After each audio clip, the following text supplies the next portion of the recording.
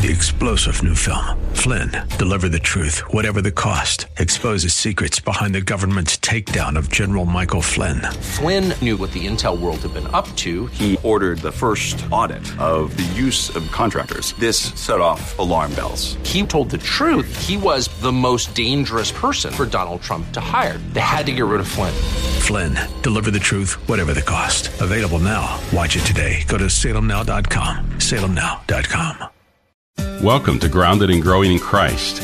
I'm Dan Rhoda, a pastor of Orland Park Christian Reformed Church, and today we are going to open the Bible together to hear from God's Word. To hear all of the messages in this series, please visit groundedandgrowingradio.com. There you can learn more about this audio ministry, and we'd love if you'd consider providing financial support by making a gift of any amount. If you're not part of the local church, Orland Park Christian Reformed Church welcomes you to worship with us this Sunday as we gather to worship and hear the Word of God proclaimed. You can learn more about our church at groundedandgrowingradio.com. We're going to be taking a look at two different sections of Scripture this morning as we talk about showing hospitality to others. There are going to be two sections of what it is that we're talking about. The first one is going to be from 3 John. The second one is going to be from Hebrews chapter 13. Today we're going to be taking a look at hospitality again. We're going to be seeing the ways that Scripture talks about specific ways that we can show hospitality. And so let's take a look at our two passages. The first one, 3 John, I'm going to read verses 1 through 10 of 3 John. Now 3 John only has one chapter. The elder to the beloved Gaius, whom I love in truth. Beloved, I pray that all may go well with you, and that you may be in good health, as it goes well with your soul. For I rejoice greatly when the brothers came and testified to your truth, as indeed you are walking in the truth. I have no greater joy than to hear that my children are walking in the truth. Beloved, it's a faithful thing that you do in all your efforts for those brothers, strangers as they are, who testified to your love before the church. You will do well to send them on their journey in a manner worthy of God, for they have gone out for the sake of the name, accepting nothing from the Gentiles. Therefore, we ought to support people like these, that we may be fellow workers for the truth. I've written something to the church, but Diotrephes, who likes to put himself first, does not acknowledge our authority. So if I come, I will bring up what he's doing, talking wicked nonsense against us. And not content with that, he refuses to welcome the brothers, and also stops those who want to and puts them out of the church. This is the first section of Scripture we're going to be taking a look at. The second section of Scripture is Hebrews chapter 13, verses 1 through 3. Let me read this section of Scripture for us as well. Let brotherly love continue. Do not neglect to show hospitality to strangers, for thereby some have entertained angels unawares. Remember those who are in prison, as though in prison with them, and those who are mistreated, since you are also in the body. The Scriptures talk a great deal about hospitality from the book of Genesis to the very end, the book of Revelation. And so there was a lot for us to choose from. I wanted to try to drill down into two different sections of Scripture to talk about two specific ways that we as Christians and that we as a congregation can show hospitality to other people. And here in Scripture, we see these two sections, 3 John and Hebrews 13. And so I want to pick up on what it is that each one of these passages says. The book of 3 John tells us about showing hospitality through joining with and supporting those engaged in mission and missionary work. And Hebrews 13 tells us about how we can show hospitality through opening our homes to those that we don't yet know. These are the two major ways that these sections of Scripture tell us about hospitality, and that's what we're going to be talking about. And so first, from 3 John, showing hospitality specifically to those who are engaged in gospel ministry work, who are serving and functioning as missionaries. Let's take a look at the text. Do you notice the way that John speaks about hospitality? He talks about this person in the church, Diotrephes. He likes to put himself first. He doesn't acknowledge the authority of the Apostle Paul, who had received a commission from God to preach the gospel. He loves to be first. He loves himself. He opposes Paul. He opposes the gospel. This is a wicked and evil person. His wicked nonsense is what fills up his speech, and he's confusing the church. He's dividing the church. He's sowing discord and division in the church. And this is evidenced, his evil and wickedness is evidenced by the fact that he won't welcome the brothers of that church into his home. And not only is he somebody who himself refuses to show hospitality, who refuses to welcome those who are engaged in gospel mission, he's putting out of the church people who are engaged in welcoming and enfolding. He's putting out of the church people who seek to welcome and show hospitality. He's refusing to himself show hospitality and welcome. He's driving out and driving away people who are showing hospitality and welcome. And this is a problem. And it's described in 3 John as evil. One of the workings of evil is a refusal to show hospitality, a refusal to welcome brothers and sisters that come into our midst. And conversely, on the other hand, those who are faithful within this church are those who are welcoming and supporting of the brothers and the sisters. Those who are welcoming of those who have been called to go out and spread the news of the Lord Jesus Christ. Specifically those who are called to serve the name of Jesus and to tell other people about Jesus who don't yet know about him. This congregation, the ones that are praised by the Apostle Paul under the inspiration of the Holy Spirit, are those that have decided that they will show love to those who are taking the gospel out to those who don't yet know the Lord Jesus. This is something that is praiseworthy. This is something that is good. Something that leads to Paul, under the inspiration of the Holy Spirit, rejoicing in specific members of this congregation who show welcome and hospitality specifically for those who go out for the name of Jesus. So how, therefore, should we, living in 2020 in Orland Park, how should we seek to support, or how should we seek to show hospitality? Well, by showing hospitality towards those who labor for the gospel. By showing hospitality towards those who labor for the gospel. And the language here in Greek is very strong. In verse 8 of 3 John, we're told, therefore, we ought to support people like these that we may be fellow workers for the truth. We ought to support people like these that we might be fellow workers for the truth. That's the way that the English translation comes across. The Greek language is a little bit stronger. It says, we owe hospitality towards those who labor for the gospel. We owe support to them. That's strong language of debt. We have a debt of hospitality and love towards those who work in service of the gospel of Jesus Christ. And you notice what the end of verse 8 says? It says that we owe them hospitality for a purpose, so that we may be fellow workers for the truth, in verse 8. It may be that God is calling you to the mission field. It may be that God is calling you to be a missionary. It may be that even as you're hearing me talk about it right now, you feel like there's something inside your heart that says, that might be for me.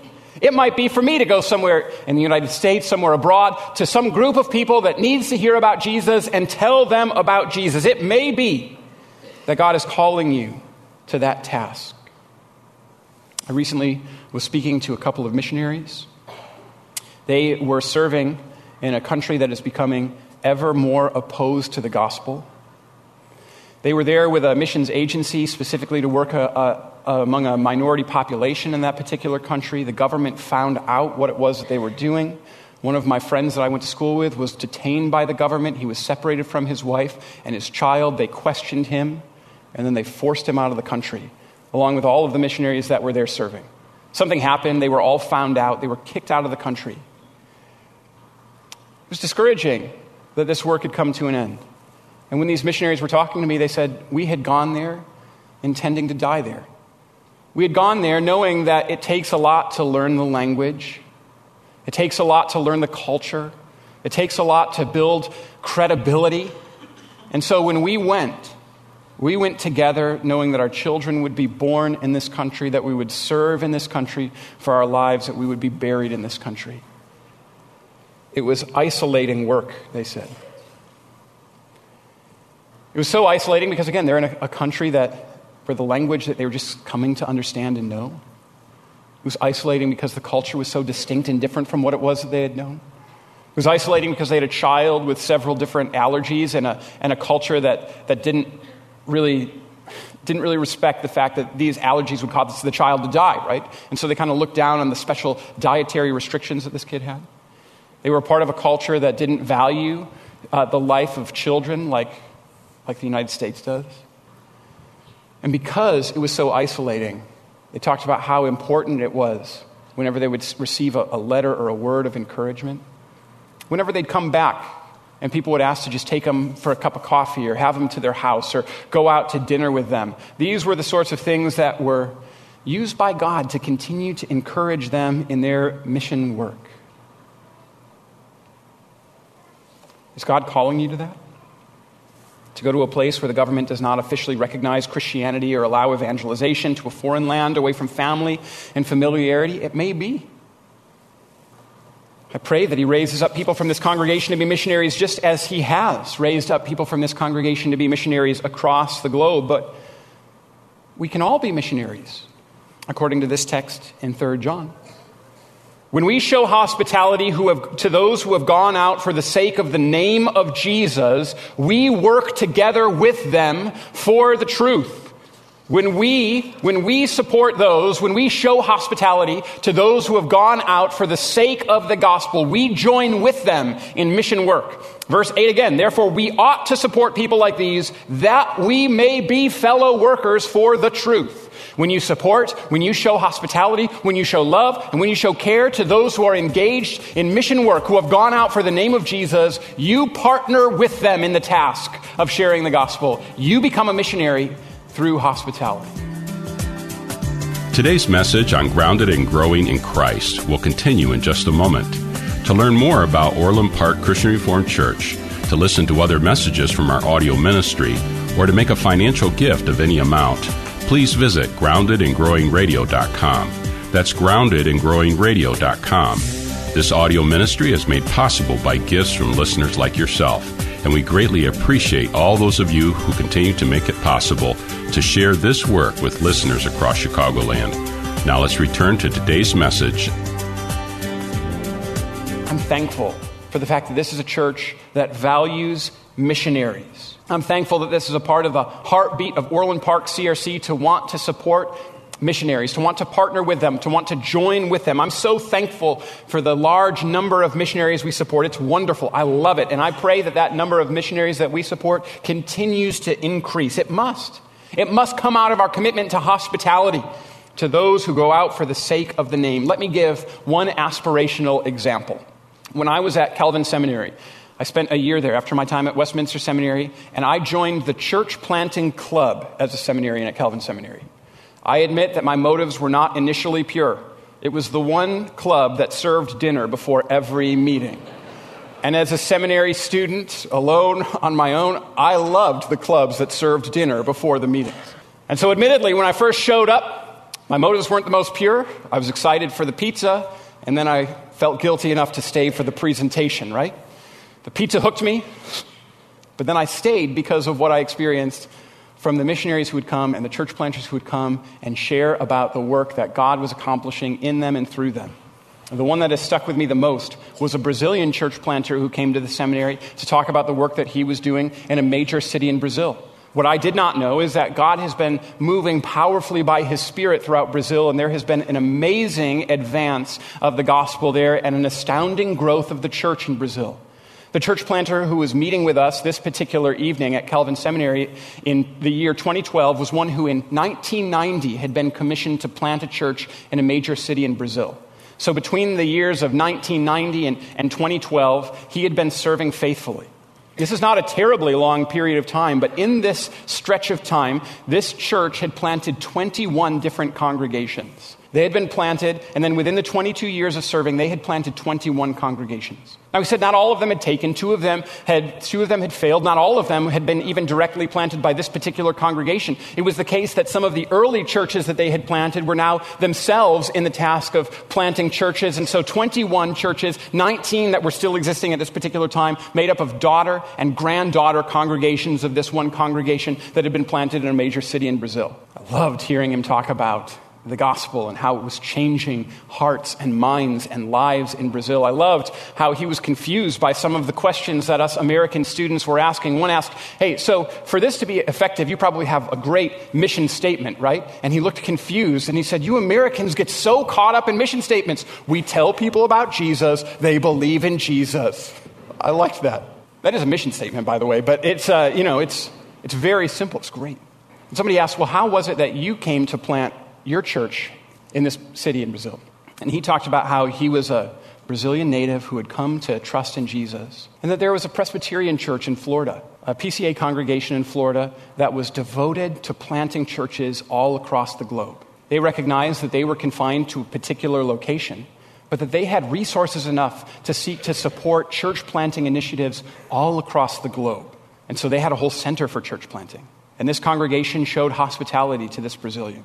They welcomed him in, and then they said, we would like to support the church planting efforts that you engage in Brazil. We don't know Brazil, we don't know the language, we don't know the culture. You do, but you don't have the resources that we do as a congregation in the United States.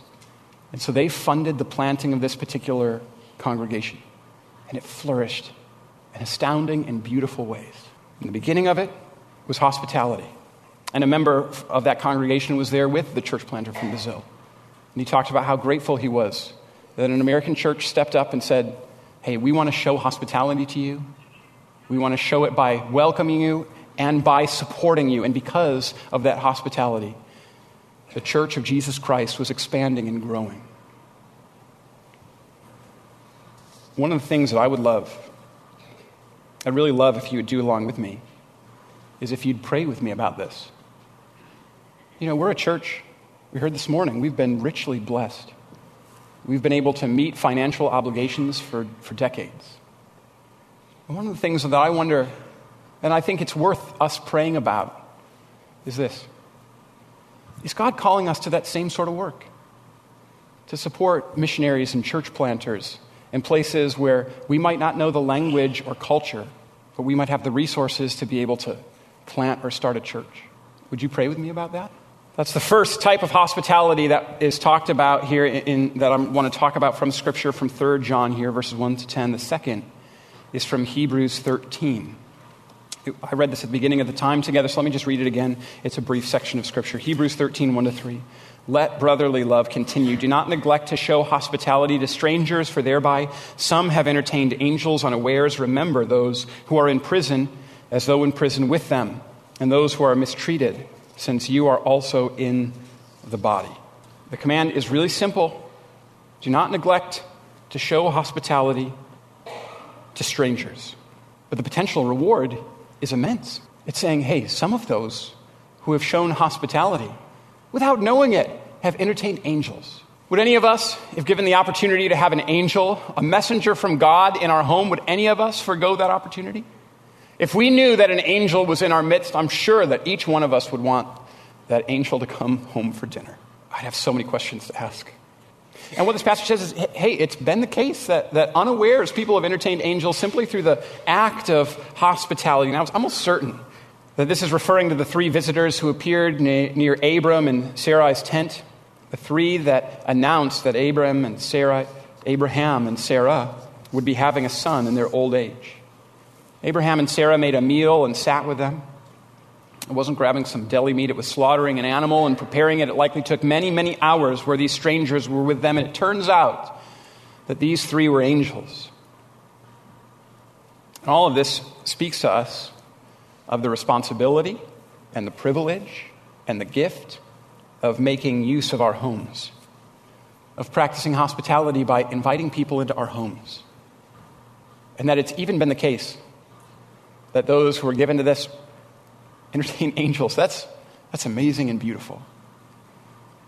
And so the call is simple. Show, practice hospitality by having people into your homes, into our homes. I think that Jen Wilkin offers some really helpful reflections on hospitality and about the fact that it involves opening your home, but it's different from just entertaining. I've got a long quote from Jen Wilkin that I'd like to read because I think that she really gets at the importance of hospitality and about how this is not simply entertaining. Here's what she says.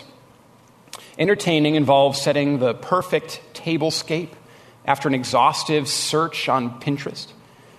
It chooses a menu that will impress, and then it frets its way through each stage of preparation. It requires every throw pillow to be in place, every cobweb to be eradicated, every child to be neat and orderly. Let me just say that's an impossible task if you're hoping to entertain.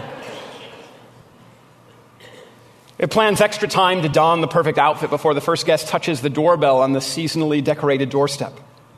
And should any element of the plan fall short, entertaining perceives the entire evening to have been tainted. Entertaining focuses attention on self. How's hospitality different? Well, hospitality involves setting a table that makes everyone feel comfortable.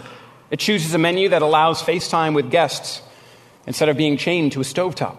It picks up the house to make things pleasant, but it doesn't feel the need to conceal evidences of everyday life. It sometimes sits down to dinner with flour in its hair. It allows the gathering to be shaped by the quality of the conversations rather than the cuisine. Hospitality shows interest in the thoughts, feelings, pursuits, and preferences of its guests. It's good at asking questions and listening intently to answers. Hospitality focuses attention on others. Entertaining is always thinking about the next course. Hospitality burns the rolls because it was listening to a story. Entertaining obsesses over what went wrong. Hospitality savors what was shared. Entertaining, exhausted, says, it was nothing, really. Hospitality thinks, it was nothing, really. Entertaining seeks to impress. Hospitality seeks to bless. But the two practices can look so similar. Two people can set the same beautiful tablescape and serve the same gourmet meal, one with a motive to impress, the other with a motive to bless.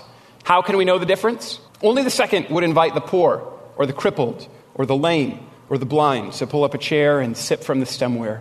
Our motives are revealed not just in how we set our tables, but in who we invite to join us at the feast. Entertaining invites all those who it will enjoy. Hospitality takes all comers. Hospitality involves opening up one's home with the focus and with the emphasis being on the other person, not on the self. It's distinct. It's different from entertaining. And I just want to admit to you all today that it's difficult. This is difficult. There's a stand-up comedian who kind of illustrates the difference. He has a bit called Doorbell. He talks about how 20 years ago when the doorbell rang, he said all the children would run to the door because company had arrived. He said your mom would keep an Entenmann's coffee cake that was just for that time when company would show up. He said no matter who it was, you didn't look at who it was, you just opened the door, and he said and your dad would be like, look who's here. If the phone rang, he said your dad would say, don't answer it, we have company. He says today, if the doorbell rings, you shut off all the lights and you army crawl around to make sure that nobody knows that you're in the house. I don't know if you feel that, but it's difficult. It's challenging to have people in the home. It may be that you would rather turn off the lights and army crawl around so it doesn't feel like anybody's home, so that you don't need to open the door and be confronted by other people. But the reality is that hospitality has always been hard. It's always been difficult, which is why 1 Peter 4 verse 9 is an astounding section of Scripture. Let me read it to you. Offer hospitality, it says, offer hospitality to one another without grumbling. Because it means that the Holy Spirit of God, inspiring the book of 1 Peter, knows that when we receive this command, hey, open up your home, show hospitality to others, welcome people, pursue the love of others, the Holy Spirit knows that our response is going to be like, whoa. That's always been the case.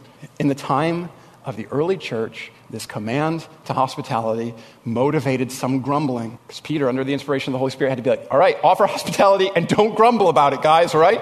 Offer hospitality without grumbling. And so hospitality is hard.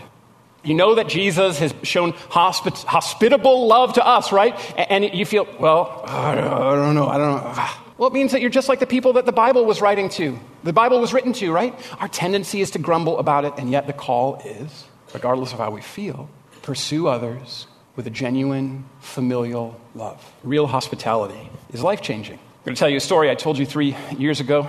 A beautiful way that I saw this is I was 18 years old. I was a new student at Wheaton College. I went to Wheaton Christian Reformed Church my first Sunday that I was there. The service was a great service, but I mean, not particularly remarkable. I don't recall or remember the service. I don't know if I would have been back if not for the fact that after the service, there was one woman in the congregation, and she said, I've never seen you before. And I was like, yeah, I'm a student. She's like, all right, my husband is outside. Get in the car. You're coming for dinner. This was astounding. And so she was the sort of person that you didn't say no to. I learned then and for the years that would follow. And so I went into the family car. I rode to her home down the street, and we came into the house, and I found out that I was not the only person who had been commanded to come to this house on this particular Sunday. There were other people looking just as surprised as I who were inside the house by the time I'd arrived. Apparently every new student she had reached out to and said, no, my house. And so we all kind of looked around. They were extremely welcoming. They're like, here, sit around our table. And we said, we had a prayer before the service and a little devotional before the service. And after the prayer, Mary Seitzma, she just said, FHB. I didn't know what that meant until years later. I realized that meant family hold back. It meant we don't have quite enough food to feed everybody. And so family, you're going to have to wait until after everybody else leaves. We can eat then. This was hospitality, right? Family hold back. I cared very much about others, about me. And I stayed at Wheaton Christian Reformed Church because of the hospitality that I was shown that first morning. Please join me in welcome and hospitality. Please remember Christ shed his blood for you, that he rose for you to bring you near. He pursued you so that you can pursue others. My prayer is that the Lord speaks to you through his word, that we cultivate grateful hearts to him and flourish in a world searching for the hope that we find only in Jesus. To hear more about gratitude, to learn about Orland Park Christian Reformed Church, or to support our work preaching the Bible on AM 1160 through this audio ministry, visit us today at groundedandgrowingradio.com. I'm Pastor Dan Rhoda, and on behalf of the Orland Park Christian Reformed Church, we want to thank you for your support and partnership in proclaiming the Bible here on AM 1160. If you're not part of a local church, Orland Park Christian Reformed Church welcomes you to worship with us this Sunday. You can find all the details online at groundedandgrowingradio.com. Thanks again for joining us, and until next time, may God bless you. Grounded and Growing in Christ can be heard weekdays at 2 p.m. on AM 1160. I'm Derek Buikema, pastor of Orland Park Christian Reformed Church. This month we're focusing on the topic of gratitude throughout the Bible, exploring how God has instructed us to flourish in the world with hearts grateful and thankful to God. If you're not a part of a local church, Orland Park Christian Reformed Church welcomes you to worship with us this Sunday as we gather to worship and hear the Word of God proclaimed. You can learn more about our church at groundedandgrowingradio.com. 3-star General Michael J. Flynn, head of the Pentagon Intelligence Agency, knew all the government's dirty secrets. He was one of the most respected generals in the military. Flynn knew what the intel world had been up to. He understood its funding. He ordered the first audit of the use of contractors. This set off alarm bells. The explosive new documentary, Flynn, Deliver the Truth, Whatever the Cost, uncovers the facts behind this scandal. Flynn told the truth. He was the most dangerous person for Donald Trump to hire. I find out the worst enemy that I'm going to face in my life is right here in America. They took my assessment and they wanted me to change it. And I was like, I'm not changing it. They had to get rid of Flynn. With in-depth interviews, archival footage, and never-before-seen personal records of the man behind the headlines. I just felt like I was drowning. Flynn, Deliver the Truth, Whatever the Cost. Available now. Watch it today. Go to salemnow.com. salemnow.com.